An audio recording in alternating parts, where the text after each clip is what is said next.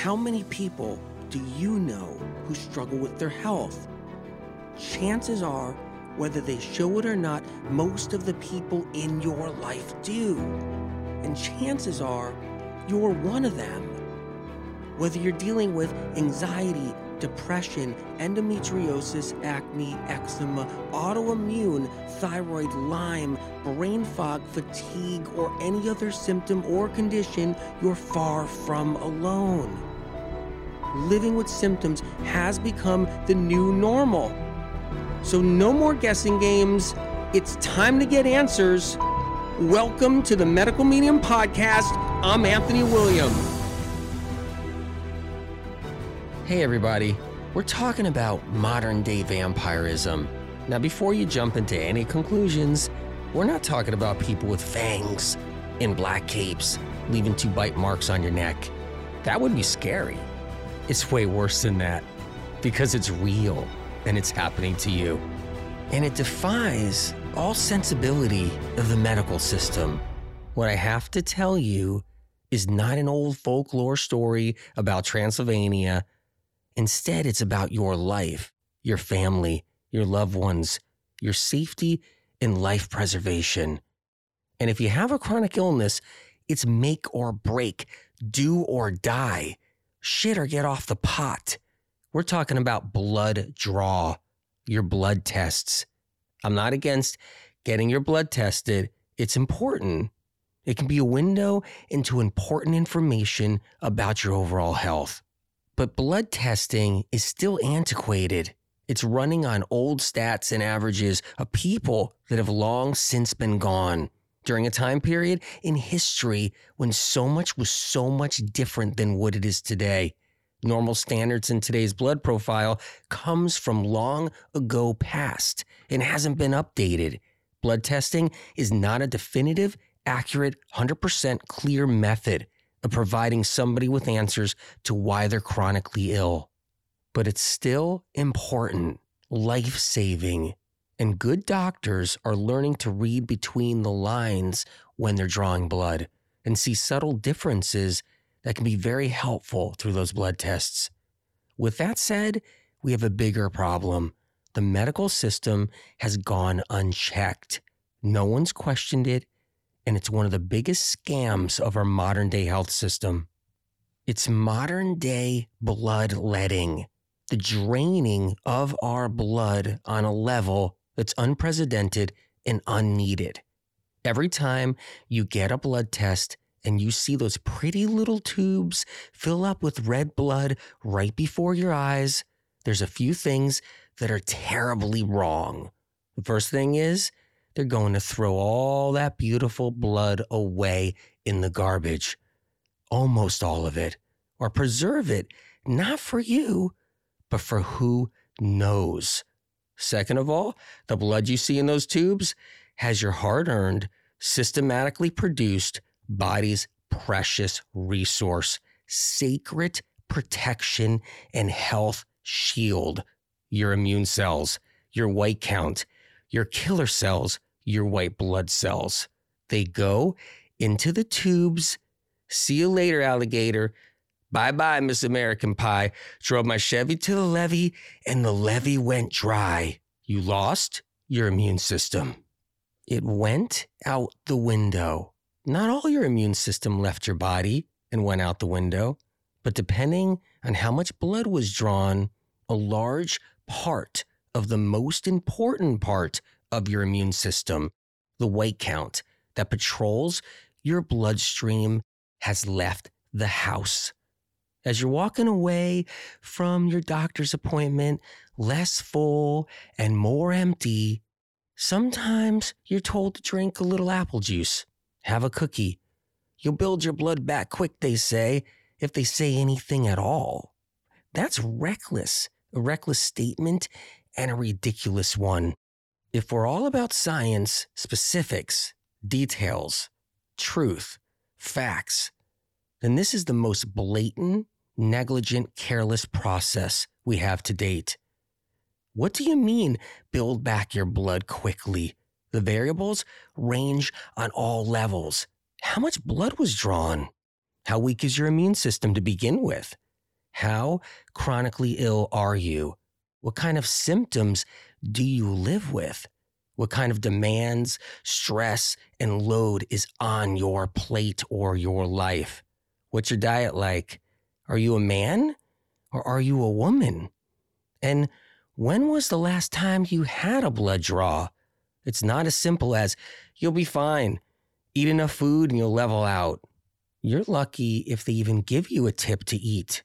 The system will never get its thirst quenched. They will bleed you to death, steal your blood, shorten your life by weakening your reserves, and never, ever, ever be held accountable for it. You might hold them accountable after you hear what you're about to hear. You wake up with your first symptoms. You start doctor shopping, like so many do, and they take your blood. No one knows why you're really sick.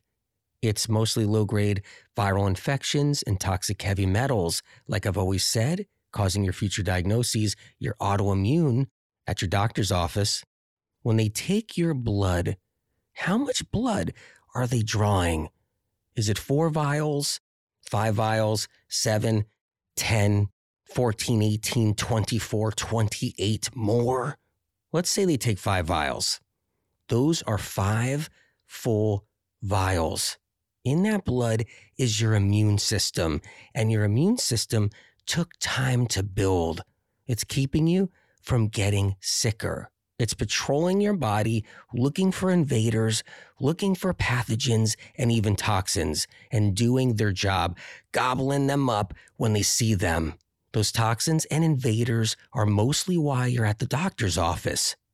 Hashimoto's, fibromyalgia, RA, multiple sclerosis, lupus, eczema, psoriasis, acne, rosacea, vitiligo, dizziness, tingles, and numbness like so many have. Fatigue, especially that neurological fatigue people get where they just can't even walk and they don't even feel like they're living their life. Brain fog, depression, anxiety, loss of libido, body pain, neck pain, back pain, hives, asthma, heart palpitations, cold sores, TMJ, trigeminal neuralgia, back pain, migraines, colitis, digestive problems, IBS, Crohn's, bloating, caused by all these invaders and toxins that are inside our blood. So as they draw blood, they're taking away your offense and defense at the same time. That would probably be somewhat okay, acceptable, if they didn't almost throw all of your blood away. But they do. They take a few drops, at best, a thimble, and toss the rest out. They toss it somewhere. You go home, and it takes weeks, even months, to get that CBC, that complete blood count, back to normal. White blood cells, red blood cells, platelets. But most importantly, that white blood count decides the condition you are going to be in with your symptoms and conditions. No one's aware or monitoring if they should be careful with how much blood they draw from you at any given time. You could be someone with a compromised immune system, meaning your white blood cells are weakened, low in numbers, or on the edge. So your doctor is supposed to be cautious.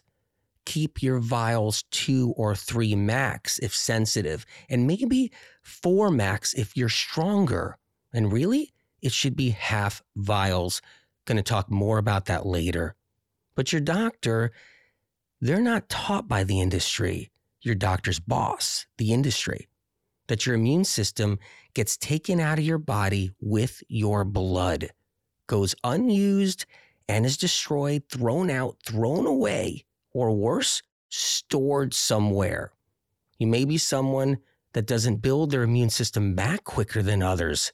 So instead of it taking 4 to 6 weeks just to get your white blood cells stabilized, it takes 4 months. And your red blood cells, instead of 3 months, 6 months.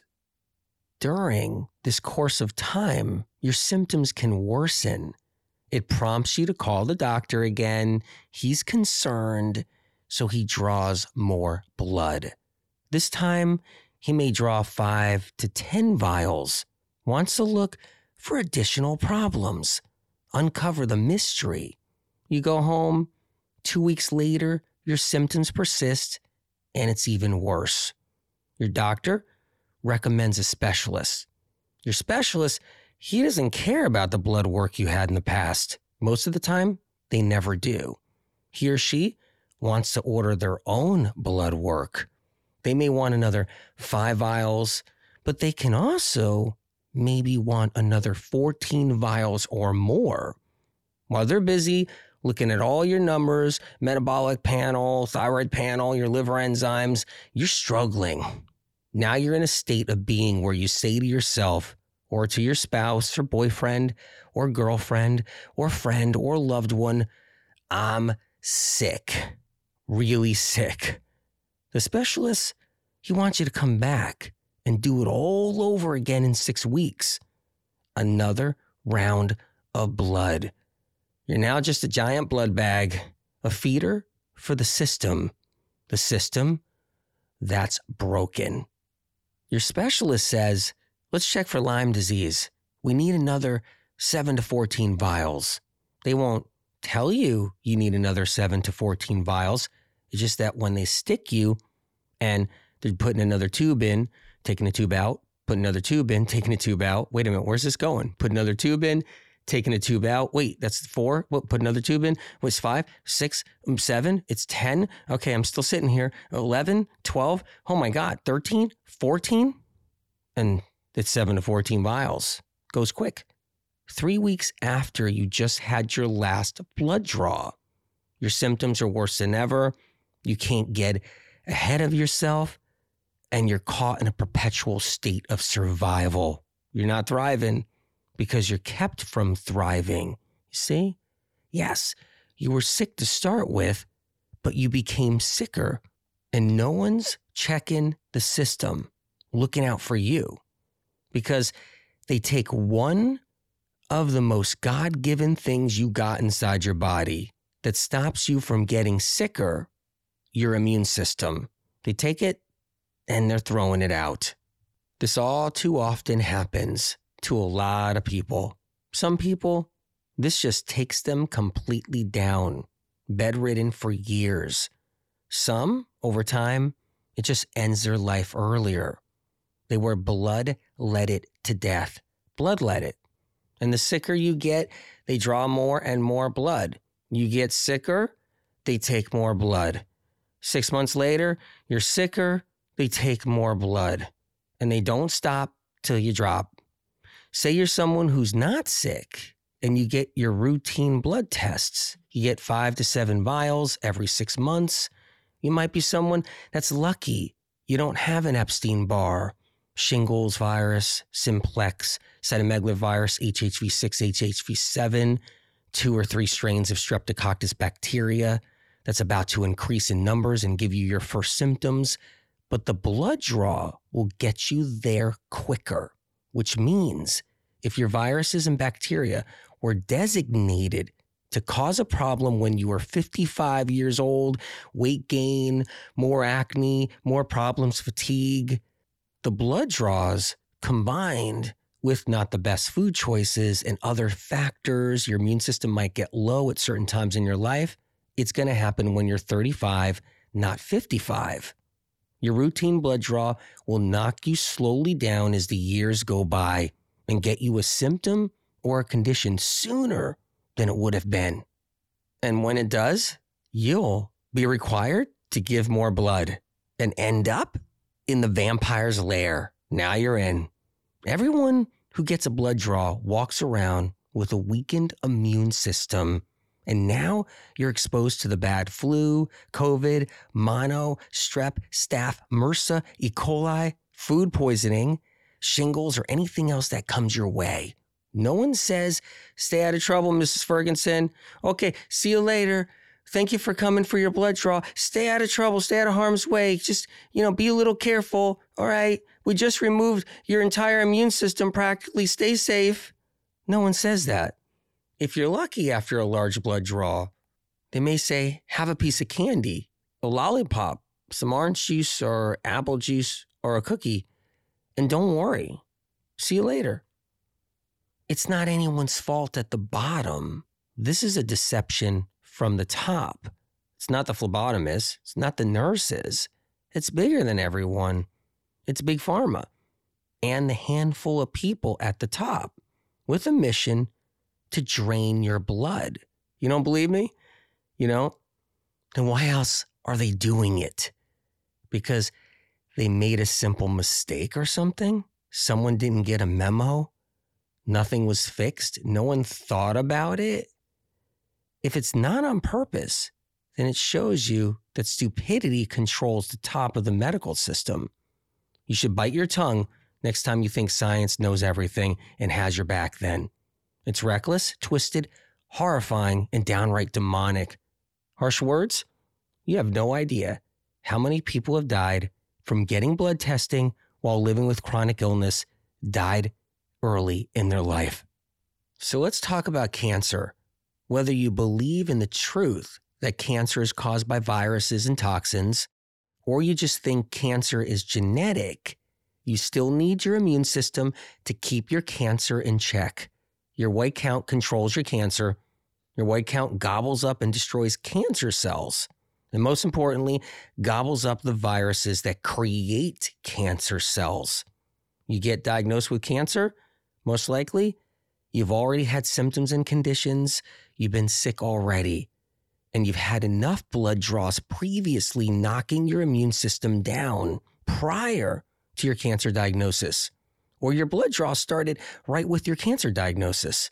Either way, they step up your blood draws. You go into rapid routine blood testing. This puts a constant drain on your immune system. The one thing keeping you from worsening. Think the cancer doctor will mention anything? No. Take blood at will. Take no hostages. And ignore any common sense, sensibility, any reason or reasoning. Your white count lives inside of you in your blood for the most part. It's tragic when it has to leave its home unnecessarily. The sicker you get as a cancer patient, the more blood they take. The sicker you get, the more blood they take. They drain you dry. It's devastating. Look, if you have the opportunity and the truth, you have to use that to keep people safe, healthy, and alive. I can see it now. A lot of unhappy doctors, specialists, blood labs. What an inconvenience this next bomb is as it leaves the medical medium canon and causes a crater in the broken health system. When the people find out they've been screwed over, they know they've been screwed over big time. See, bloodletting never went away. Let's go back in time a little bit, 1600s, 1700s, 1800s.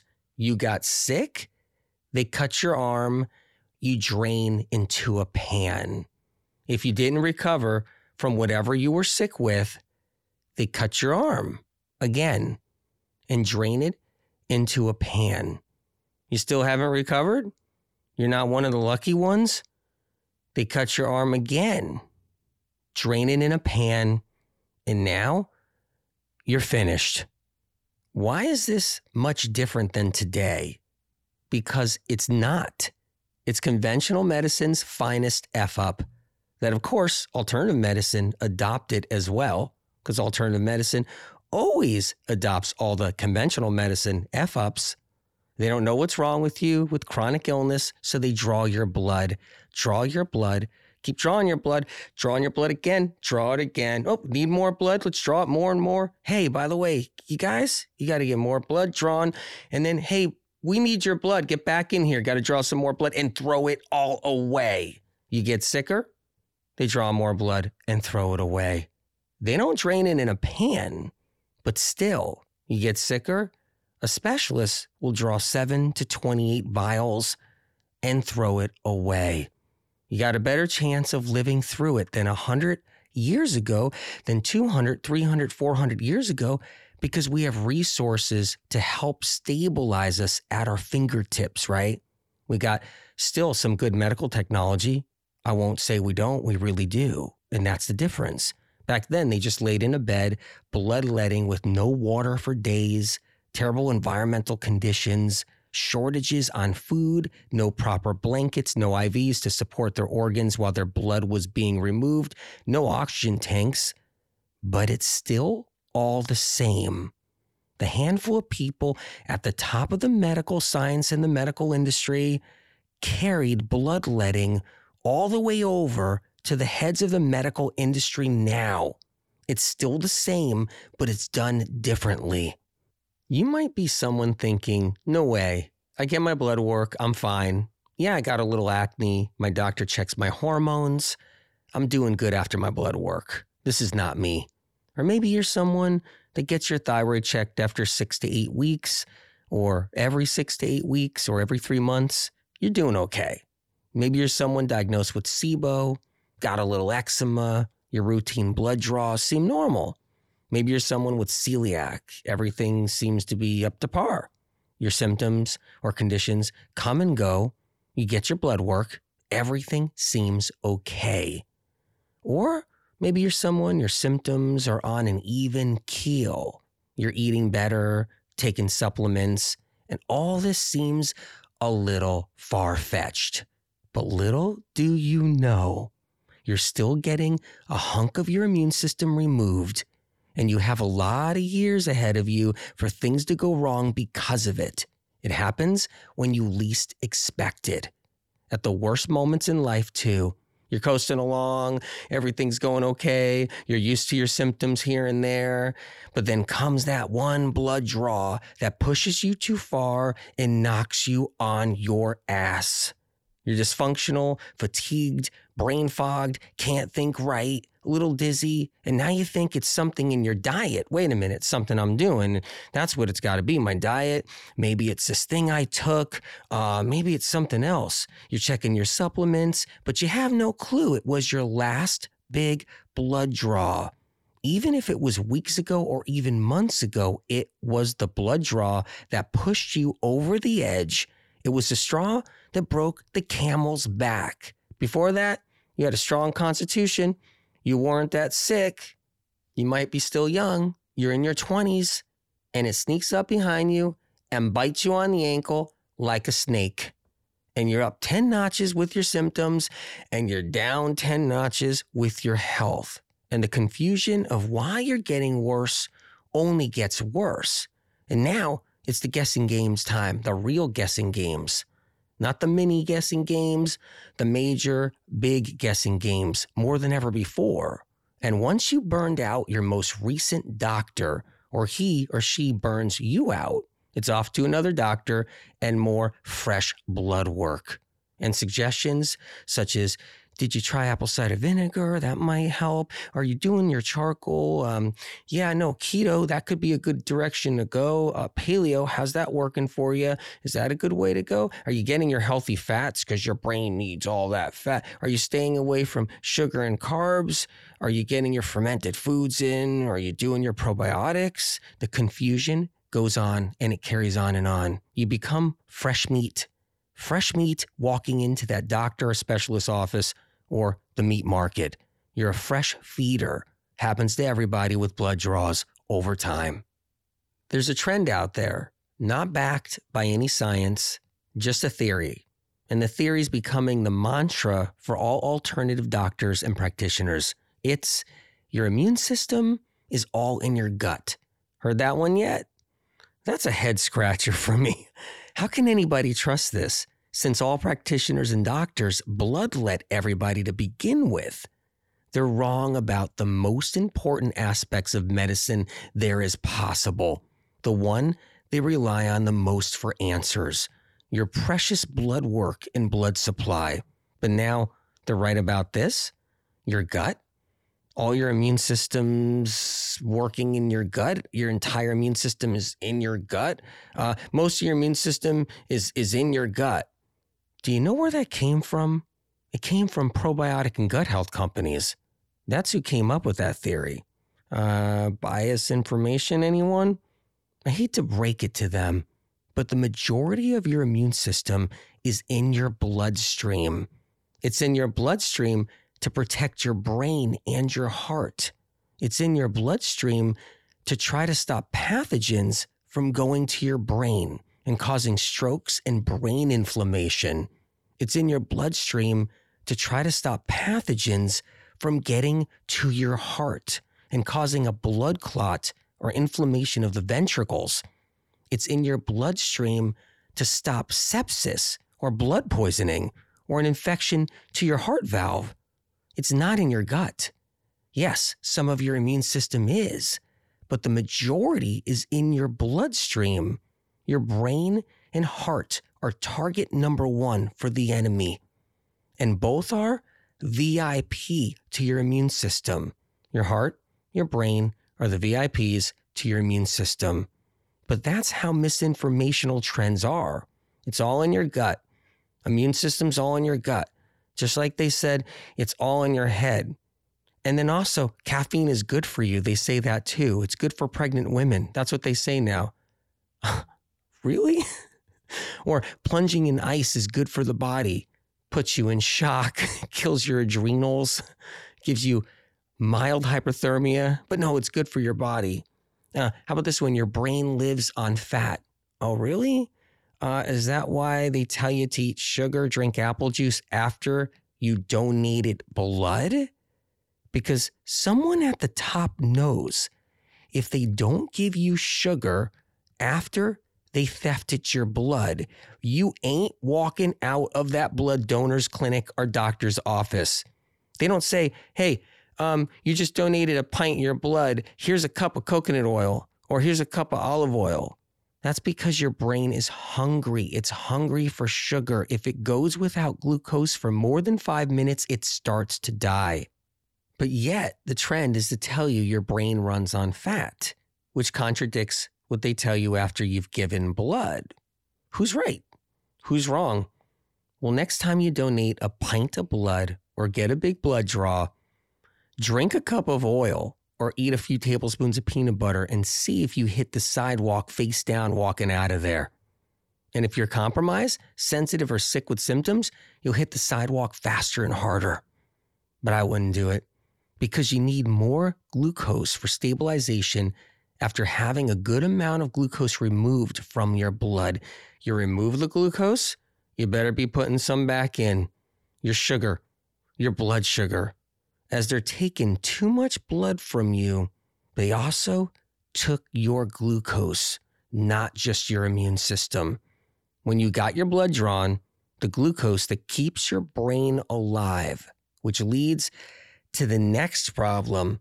They not only drain you of your immune system, but they drain you of your glucose reserves, which for the chronically ill means everything. Neurological problems and symptoms that the chronically ill have do worsen with the loss of glucose.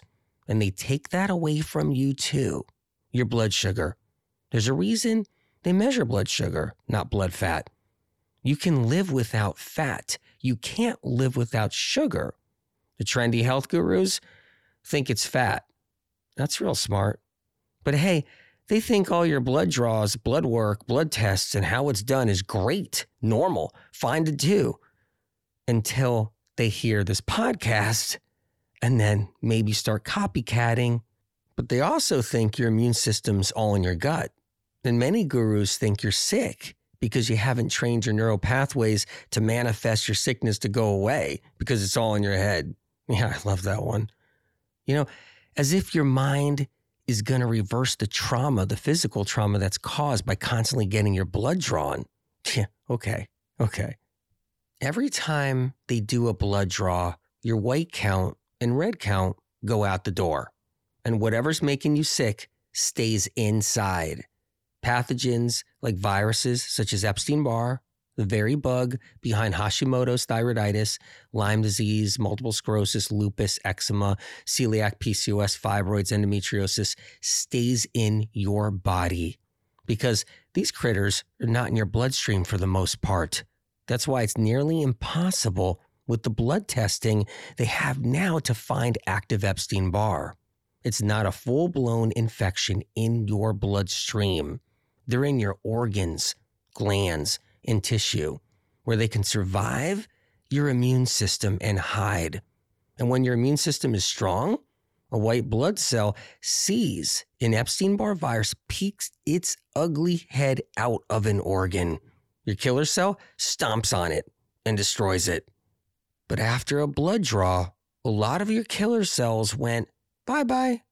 And that Epstein-Barr peeks its head out and says, I'm in the clear. Time to spread. You would think if your immune system's being drawn out with your blood, that your pathogens would be drawn out and go with it. But they don't. Your blood cells, white count killer cells, guard your brain and heart, making sure that Epstein-Barr or any other pathogen doesn't get a toll-free ride through your blood highway, making a pit stop to another organ. I can't tell you how many times I witnessed so many people get full-blown mono after a blood draw because an important portion of the immune system that's inside their bloodstream has been removed. People get the flu after a blood draw or any other bug going around. You're more susceptible, or they get more symptoms of what they're already battling because pathogens travel when they're not being controlled. That's why the immune system in your bloodstream is so important. But up until medical medium information, no one knew pathogens caused any chronic illness, just like they don't know about the blood draw problem. Chinese medicine was unaware. Ayurvedic medicine didn't know. Science and research didn't know. The vegans didn't know. The paleos didn't know. Western alternative medicine didn't know. Now, doctors, medical research, and science are using medical medium information that Epstein-Barr is responsible or even linked to a host of diseases after it was already published. But oh yeah, where's your science? Well, science has taken medical medium information, plagiarizing it, and using it now. Leads me to another critical point. Anyone who's sick with any neurological symptom, brain fog, depression, anxiety, bipolar, aches and pains, twitches, spasms, tics, jerks, chronic fatigue, sleep apnea, asthma, migraines, jaw pain, tingles and numbness, vertigo, tinnitus, burning skin, weakness of the limbs, tightness of the chest, needs electrolytes. And a large amount of your electrolytes are in your blood. As it leaves your body during a blood draw, we get in trouble.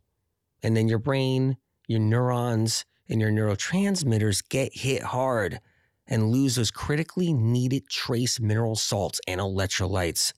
This isn't even considered. These blood draws deplete us of deep-seated electrolyte reserves. No one's checking that. No one's caring. No one's talking about it. No one even knows. Your neurological symptoms worsen, but that won't take the blame the last blood draw. You call your doctor, you're feeling worse weeks after your blood draw, and he or she's going to need another blood draw and not even realize that you're in a glucose, electrolyte, and immune system deprivation from your last blood draw. You know what the sad thing is? Blood draws, they spike our adrenals too. Every time the needle goes in your arm, ow, or anywhere else in the body, your adrenals release fight or flight epinephrine. Your adrenals react to a foreign invader, in this case, the needle. That adrenaline can power you through the blood test, though. It's a needle high. Keep in mind, blood draws take from us. It's not like an intravenous vitamin or saline bag that offers nourishment to counterbalance the adrenals during their fight or flight response. This adrenaline response to the needle alone takes time to recover for people who are weakened and sick. That calls for any needles or treatments with needles. Needles can also make you high from the adrenaline that's released. The medical industry secretly relies on you getting this high from the pinprick. It band-aids the moment the damage being done with too much blood being drawn. Some people feel a temporary lift, like a temporary high, as the needle leaves the arm, before they feel worse later as the adrenaline surge wears off. Check this out. If someone gets an injury and they get cut and they bleed 2, 3, or 4 vials of blood worth, which is roughly around 40 milliliters of blood at 4 vials with 10 milliliter vials, right? They feel it.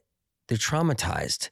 Can you imagine getting a blood draw of 14 vials, even 7 or 10 vials, full vials or more?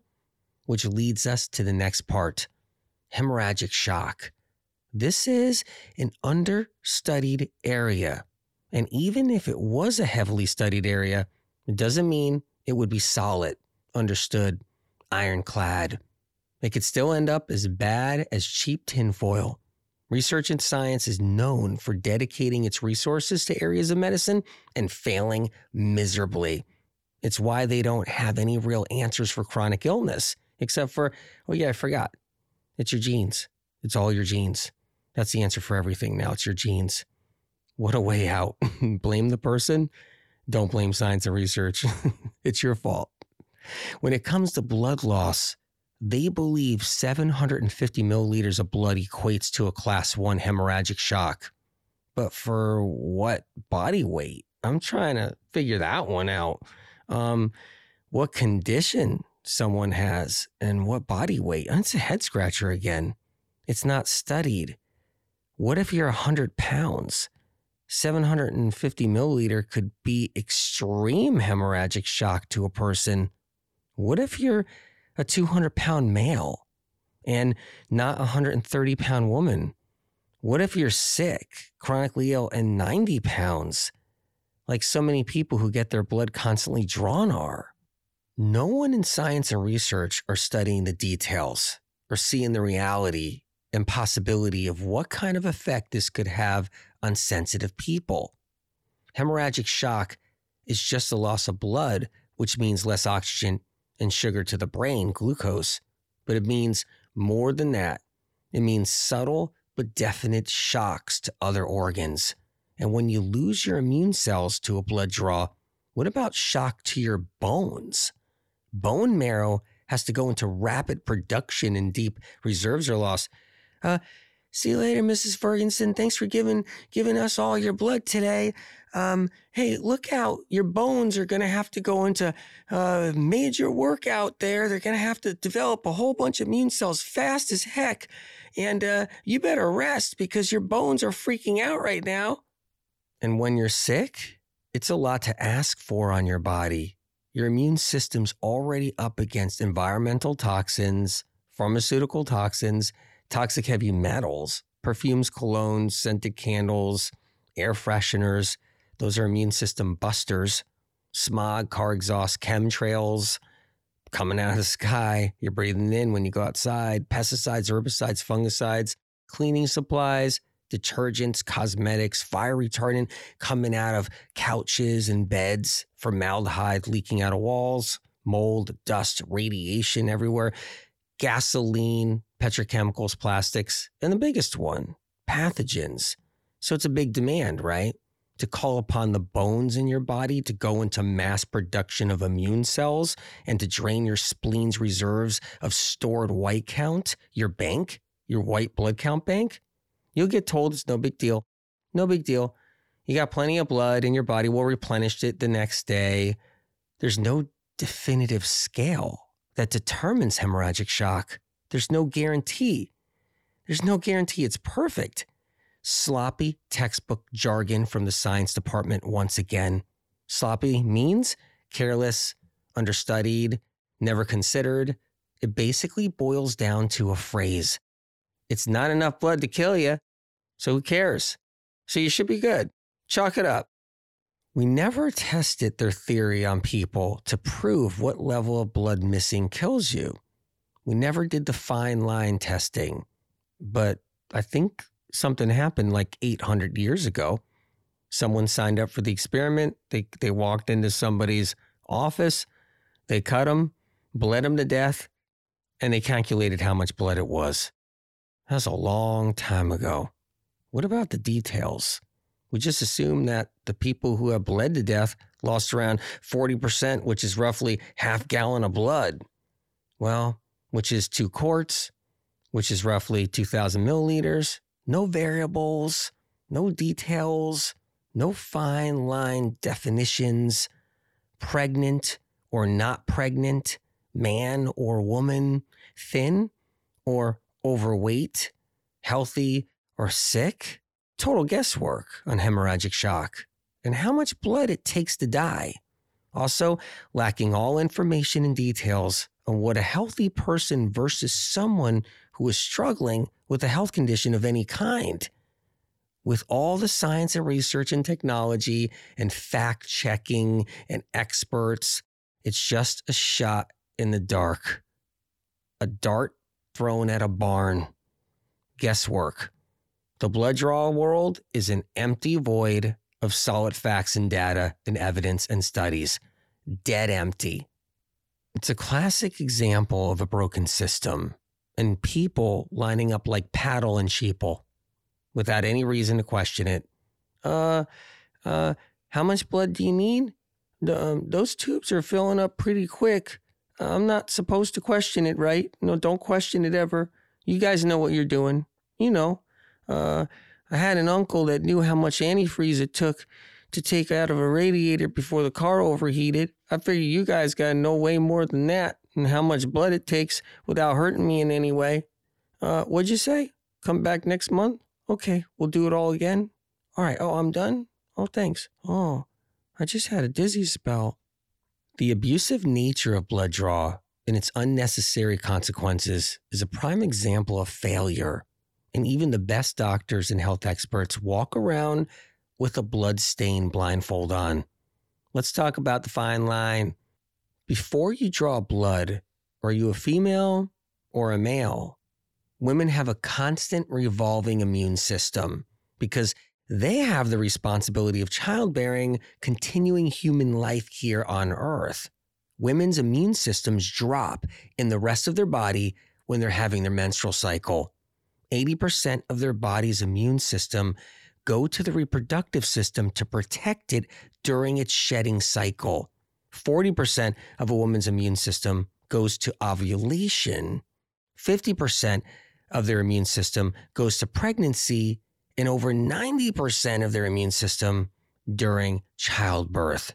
It's why women get symptoms or more symptoms around these timelines. It's why more women are sick with chronic illness than men. Men's immune systems are steady. They have this advantage when it comes to health. A man can burn their immune system to the ground, and destroy it. Many do. But it's a steady burn as it crashes and goes to the ground. If a man and a woman get blood drawn for the same problem on the same day, the 220-pound male will get the same amount of blood drawn as the 120-pound woman. If it's 7 vials or 14 vials, they both get the same. Same as if they both donated blood.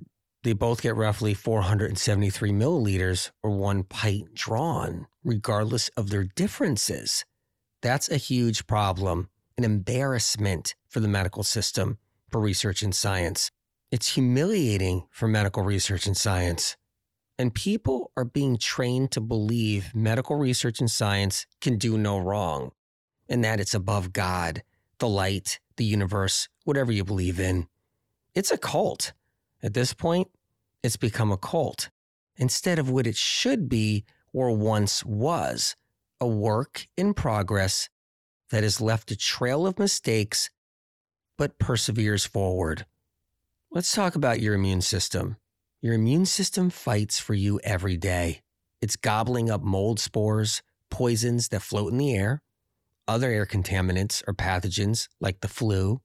When a toxic mold spore enters your bloodstream, a white blood cell has to trap it and consume it. Gobble, gobble. It lessens the lifespan of that immune cell. It weakens it. Let's talk about if you're eating out at a restaurant.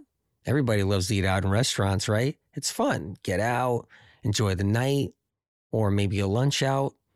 There's contaminants in the food that you're eating. You're eating a sandwich from a restaurant, breathing in perfume, cologne, aftershaves, hair products, scented body lotions and oils, air fresheners and scented candles, pesticides used for cockroaches and ants in the kitchen, conventional floor cleaner, table cleaner. Your plate has a little leftover bleach on it from the kitchen.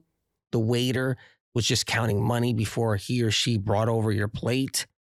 The lettuce on your sandwich has a little E. coli on it from some raw meat in the refrigerator that was sitting next to it. The vinegar in your dressing, that's a toxin all on its own. Coupled with some sweat drops that contain some staph or strep flew off the chef's head, along with a little dandruff filled with liver toxins that you can't see on your slices of bread or your sandwich. Kitchen helpers in the back unpacking greasy boxes off the delivery truck and changing out the ice containers, touching the ice, and their unwashed hands were touching everything in the kitchen, including needing a bathroom stop in between it all, loading boxes and then having to use the bathroom. Yeah, did they wash their hands that good? Nobody knows. They weren't in there with them. Any airborne pathogens, such as the flu that you might breathe in from everybody else being around in the restaurant, your immune cells, they're being poisoned. Poisoned fast because they have to gobble up as much of these chemicals, contaminants, and pathogens as they can in a short amount of time to protect you while you feel all good in the restaurant, feeling okay, eating your sandwich, all is fine, all is well. An immune cell can get filled up quick, filled up fast, and it slows down, sometimes at a standstill. It sacrifices its life for you. It gets overloaded.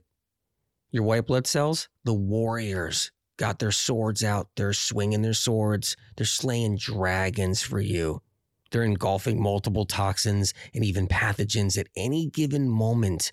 When a white blood cell is overwhelmed and losing a battle, 2 or 3 others come to its rescue. They got its back. There's communication between white blood cells, just like dolphins in the ocean, which is not even partly understood by research and science.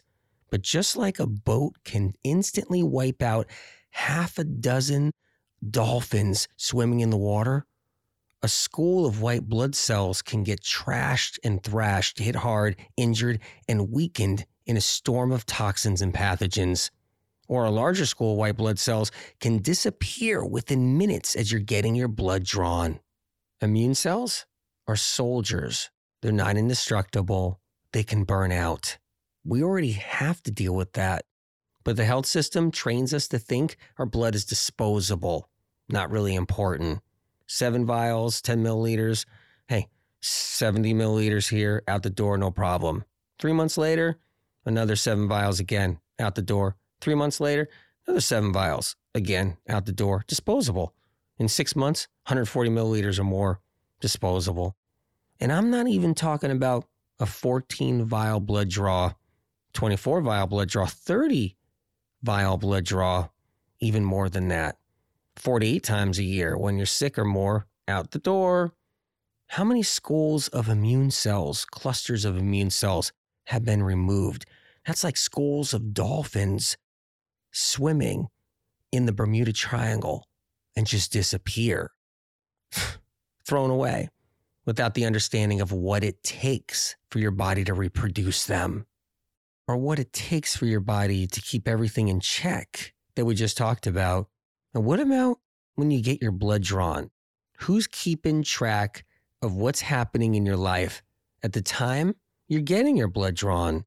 Did the doctor's office ask if you're under any stress, where you might need your immune system really strong? Is the doctor's office asking you if you got enough sleep the night before your blood was drawn? Or are they asking you how much caffeine you consume, coffee, matcha tea, green tea, black tea, energy drinks, caffeine pills, including caffeine and pharmaceuticals, how much chocolate you do, because chocolate contains caffeine too, because caffeine breaks down the immune system every day, weakens it, because it's defending itself against your adrenaline highs and lows. Like when you down your caffeine in chocolate and it ignites your adrenals to the overload point and your heart rate increases as adrenaline floods your system. Adrenaline is so toxic, it wears down your immune system. White blood cells can get torched by epinephrine, which means they can have a short lifespan or shorter lifespan, which means your bones have to produce more immune cells, which means your doctor should be drawing less blood from you during your blood test to account for the stress your immune system is under from the caffeine alone. Are you a woman about to go into your menstrual cycle or ovulation, where your immune system is about to reduce dramatically in your bloodstream, and at the same time, you're eating half a bar of chocolate and 3 cups of coffee a day? And in this case, the doctor's office should want to know to account for the amount of vials they're about to draw. But they don't. They're not asking about anything. Are you going through a divorce, a breakup, a tough time? That can have an effect on your immune system, which leads me to another area that's important. Pregnancy. When 50% of the woman's immune system is protecting and monitoring the baby, leaving her with only half of her immune system for the rest of her body. So when a pregnant woman gets a blood draw, she's losing another percentage of her white count, her immune cells, which could be a big trigger into postpartum illness of any kind, and even health issues while pregnant. And most importantly, that blood draw could compromise the baby. Instead, you'll hear pregnant women have more blood, and they should come in regularly for routine blood tests while pregnant. Doesn't matter how much blood we take from them. They'll throw away almost all the blood with the mommy's immune system in it, which is needed to protect the baby, with no consideration of how her immune system is juggling this depletion. At some point, the body has to rob Peter to pay Paul, especially when it comes down to protecting the baby. And then there's something else very important to consider: new relationships. Sharing microorganisms and pathogens from people we're living with, new or old friendships, finding new partners in our life to share a life with. We all have our own petri dishes built inside of us, and our immune system has to adjust to normal circumstances in life. With us spending time or being around others, you may need your immune system at its best and strongest when you're falling in love or moving in with someone to share the rent and sharing bathrooms and kitchens. Our immune systems adjust to these new interactions with others. As bacteria and viruses and fungi cross-contaminate from person to person, it's normal. But blood drawn at the wrong time can happen. And the doctors, they're not inquiring to determine how many vials is safest in that moment in your life to draw. Weakening the immune system when the immune system is already being weakened by protecting you and keeping you balanced from new exposures. But details don't matter to the alternative and conventional system when it comes to drawing blood. They don't get to know the people good enough before they vamp them, steal their blood, throw almost all of it away, or sell it on the black market to experimental labs. We act like getting our blood drawn is another errand during the day. It's just another errand. Let's see, I gotta go to the store. I gotta get a facial afterwards. I gotta pick up the kids from school. I gotta stop and get 14 vials of blood drawn. I gotta get some takeout for dinner. It's just another errand for many. Let's talk about donating blood. They take way too much blood in one donation. 471 to 473 milliliters, 1 pint. I'm not against donating blood. We are always in need of it. It's a life-saving tool, a resource for the people who need blood transfusions, life-saving surgeries from accidents. With that said, it's still a bloody mess. No matter who you are, when you donate that much blood, you go into uncharted territory. There should be parameters and critical guidelines when donating blood to protect the person giving the blood and figuring out how much blood is safe for them to give. Any amount of blood is going to compromise them, but the goal should be about compromising the least possible. Over a dozen variables should be set in place. Are you under stress? Are you sleeping? Are you male or female? What's your height? What's your weight? Do you plan on getting pregnant in the next 3 to 6 months? Are you in a new relationship? Or did you move in with someone new? Do you use or been exposed to colognes, perfumes, scented candles, air fresheners, hair products, scented lotions, aftershave, chemical cleaning supplies? Have you been to the dentist recently? If female, are you in ovulation or close to menstruation? Do you have any symptoms? Did you have symptoms ever in your life? Do people rely on you? Do loved ones rely on you? Are you driving the next couple of days? Are you hydrated? Are you jacked up on caffeine or chocolate? What's your diet like? Why are you donating blood? This is not even an exhaustive list. In order to donate blood, they should not make a standard a pint. They should take a half pint at a time for a male who's healthy and strong, and less than a half pint for a woman, depending on many variables, height, weight, and everything we discussed so far. Because women's health and men's health is not the same, far from it. Care should be taken to protect yourself from exposures after a blood donation or a blood draw. And important steps should be taken before and after to build the blood and quicken immune cell production without robbing Peter to pay Paul. You're still going to have to take from Peter, and you're still going to have to pay Paul. But the goal is to not leave Peter homeless, and you still want Paul to get enough. Look, we need blood donations, but we also have to look out for the people who are donating. If we're giving them a pint of blood, let's make sure we're strong and healthy and we take care of ourselves before and after donating. More on that later. Let's talk about blood draws now. If you're a woman who's healthy, no symptoms, and strong, and above 150 pounds, the maximum amount of vials they should recommend should be 4 whole vials, no bigger than 10 milliliters each. Try to ask for half vials and smaller tubes if possible, which becomes 2 whole vials.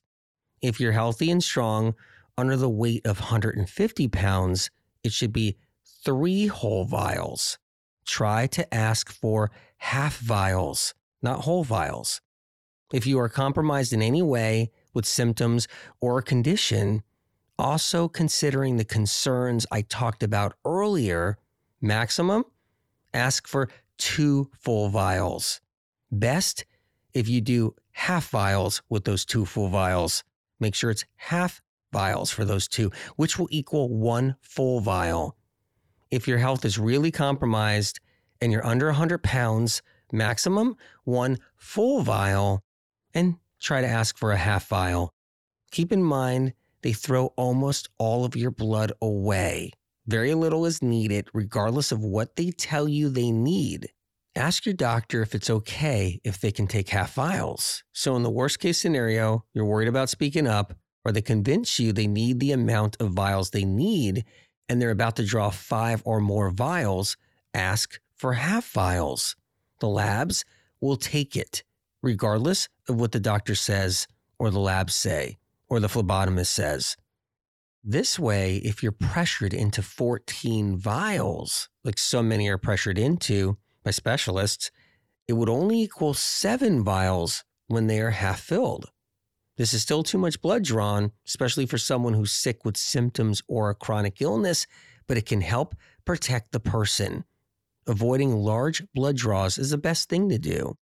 If the doctor allows for half vials to be filled and sends them to the blood lab will receive them and follow through with the testing. The blood lab may say to the doctor's office, "We want full vials so we can do additional tests later on." Not true. Once they run those tests, they don't go back to that blood. You have to get another blood test if something went wrong at the blood lab. This happens all the time. You get a call from the doctor's office. "Hello? What? I need to come back in again for another blood test? Something happened at the lab? Oh, okay." And you have to come in for a few more vials.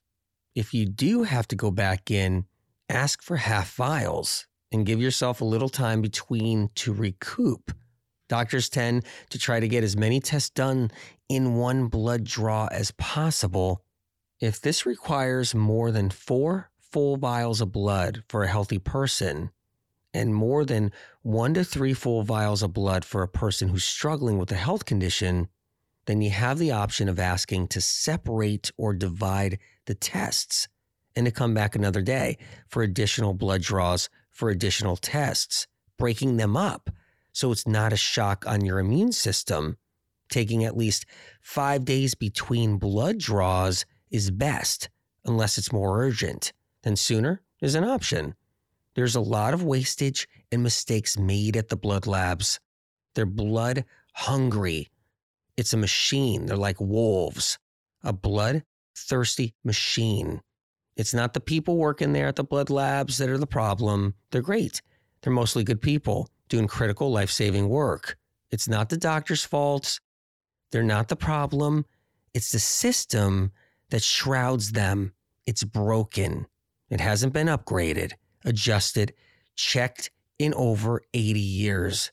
It's antiquated. Even if the tests become more advanced as medicine advances, it's like that decked out car that's got Wi-Fi.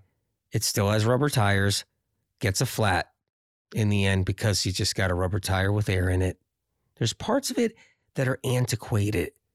Blood draw for blood tests and donation practices need to upgrade. They need to change for the sake of the people's health. And the level of stress on doctors watching patients get sicker and deteriorate without realizing it. That because of the blood draws, it's one of the biggest triggers to prolonging chronic illness. Let's talk about other forms of support. If you're someone who knows your blood draw is scheduled, you know it's coming, you're dreading it, hey, I got to get blood. And it's not a surprise at the doctor's office that you're unaware of that day. Like you visit the doctor, you're sitting there and they're like, hey, let's take some blood. Then there's a lot of great things you can do to prep. 1 week advance is an ideal place to start. If you're a woman, try to time your blood draw before you enter menstruation. Ideally, a week after your cycle, even a week before your cycle. Because at these times, your immune system is strongest in your whole body. Hydration is an ideal way of helping your immune system stay strong before you get the blood draw. So starting a week before you get your blood test, reduce or eliminate your caffeine intake if you regularly participate in it. Caffeine is extremely dehydrating. No matter how much water and juices you're consuming, it dehydrates the cells. Your hydration never gets to a maximum level because caffeine sucks a person dry. During this week, incorporate celery juice, 16 to 32 ounces every morning. Do not add anything to that celery juice. No lemon, no water, no ice, no other fruit, vegetable. When you drink water, always add a little lemon or lime to the water. This brings in calcium, vitamin C, and other critical trace minerals, glucose too, and nutrients. Also replenishing your cells. Melons, watermelons, cantaloupe, honeydew. Try to stock up on melons. You can get a canary melon. You can get Crenshaw. There's other melons out there you can find. Try to eat the melon blended. Don't add water. Don't eat the skin of the melon. 16 ounces to 32 ounces of blended melon daily. Best to do in the morning after celery juice. The melon helps build up electrolytes and glucose reserves in the brain tissue. Melon helps to hydrate bone marrow. During the day or dinner, try to bring in some steamed potatoes or sweet potatoes, keeping them oil-free and free of butter too, sour cream, cheese, or any other fat. Whether you're animal protein eater or vegan or plant-based, try to keep your fats lower. Be cautious on how many radical fats you consume in a week before your blood test. Radical fats are foods that have a large percentage of fat residing in it, like milk, cheese, butter, oils, eggs, meat, chicken, turkey, fish, lamb, nuts, seeds, nut butters, avocados, soy too, nut milks, almond milk, even oat milk. It's high in fat. Try to keep any of these options to once a day, ideally for dinner. For example, having your fish with your dinner. That's it. Snack on some fruit throughout the day, like apples and strawberries and blueberries. Wild blueberries would be best, bananas, papaya, mango, and bring in lots of leafy greens, spinach preferably. For all the mineral salts, they're critical for building your blood and strengthening your immune system. Medical Medium spinach soup is ideal daily. If you can't plan a week ahead of your blood test, then try to apply this days before, even if it's just one day before. Carry these practices 3 to 7 days after your blood test, with the addition of 16 to 32 ounces of pure, straight cucumber juice in the afternoon or evening. Cucumber juice helps to improve red blood cells after a blood draw. 2 apples a day, extra papaya and bananas where you can for extra potassium and glucose. Any of these food tips applied before and after a blood draw will be helpful. Do the best you can, even if it's just getting your celery juice in daily so the sodium cluster salts can really charge up those electrolytes in those neurotransmitters as needed.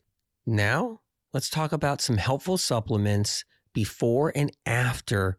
Hey, you can check with your doctor, see if it's right for you.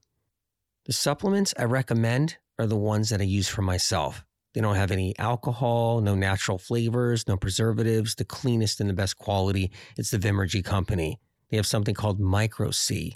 It's a form of vitamin C. For your immune system support, vitamin C is critical because your immune system needs it more than ever because a part of your immune system was drawn out of your body with the blood draw. Another supplement, liquid zinc sulfate from Vimergy 2. Zinc is to support the immune system that's going to be left over. So as part of your immune system is lifted out of your body and removed and thrown away, the part that's left needs the zinc more than ever. Zinc also keeps viruses docile so they don't proliferate so easily. There's also liquid B12, form of adenosylcobalamin and methylcobalamin. That's something I take and trust greatly. The right B12 supports all bodily functions, especially the brain function. The reason why I like the Vimergy B12, it doesn't have the preservatives in it, the citric acid, the alcohol, the natural flavors, and other stuff they throw in, all the other junky companies. When a tree is ready to be planted and taken out of its container or root ball, it goes into shock. As you place that tree into the earth to plant, you want to slow its shock down. You must give it a feeding, a range of nutrients that includes even B vitamins for faster recovery. B12 is that shock buster for us. It feeds us. So when we're uprooted, like when we're getting the blood draw, our body gets the shock and we need to take care of our body so the shock is eased, so it's less of a shock. Also, magnesium glycinate helps to ease any nerve spasms that are affected from the missing magnesium that disappears when we get the blood draw. After blood draws, muscles tend to tighten, spasm, and twitch. If you have other supplement questions, check out medicalmedium.com. I have a directory so you can look at the best stuff that I think is the safest and the most supportive out there. Also, for more support, read Medical Medium Book 1, but the new edition, Secrets Behind Chronic and Mystery Illness and How to Finally Heal, the revised and expanded new edition version. Our blood is ancient, thousands of years old, millions of years old. It gets passed on from generation to generation. Our blood has the history of lineage. It's a sacred, precious resource. We can't live without it. We can't create new life without it.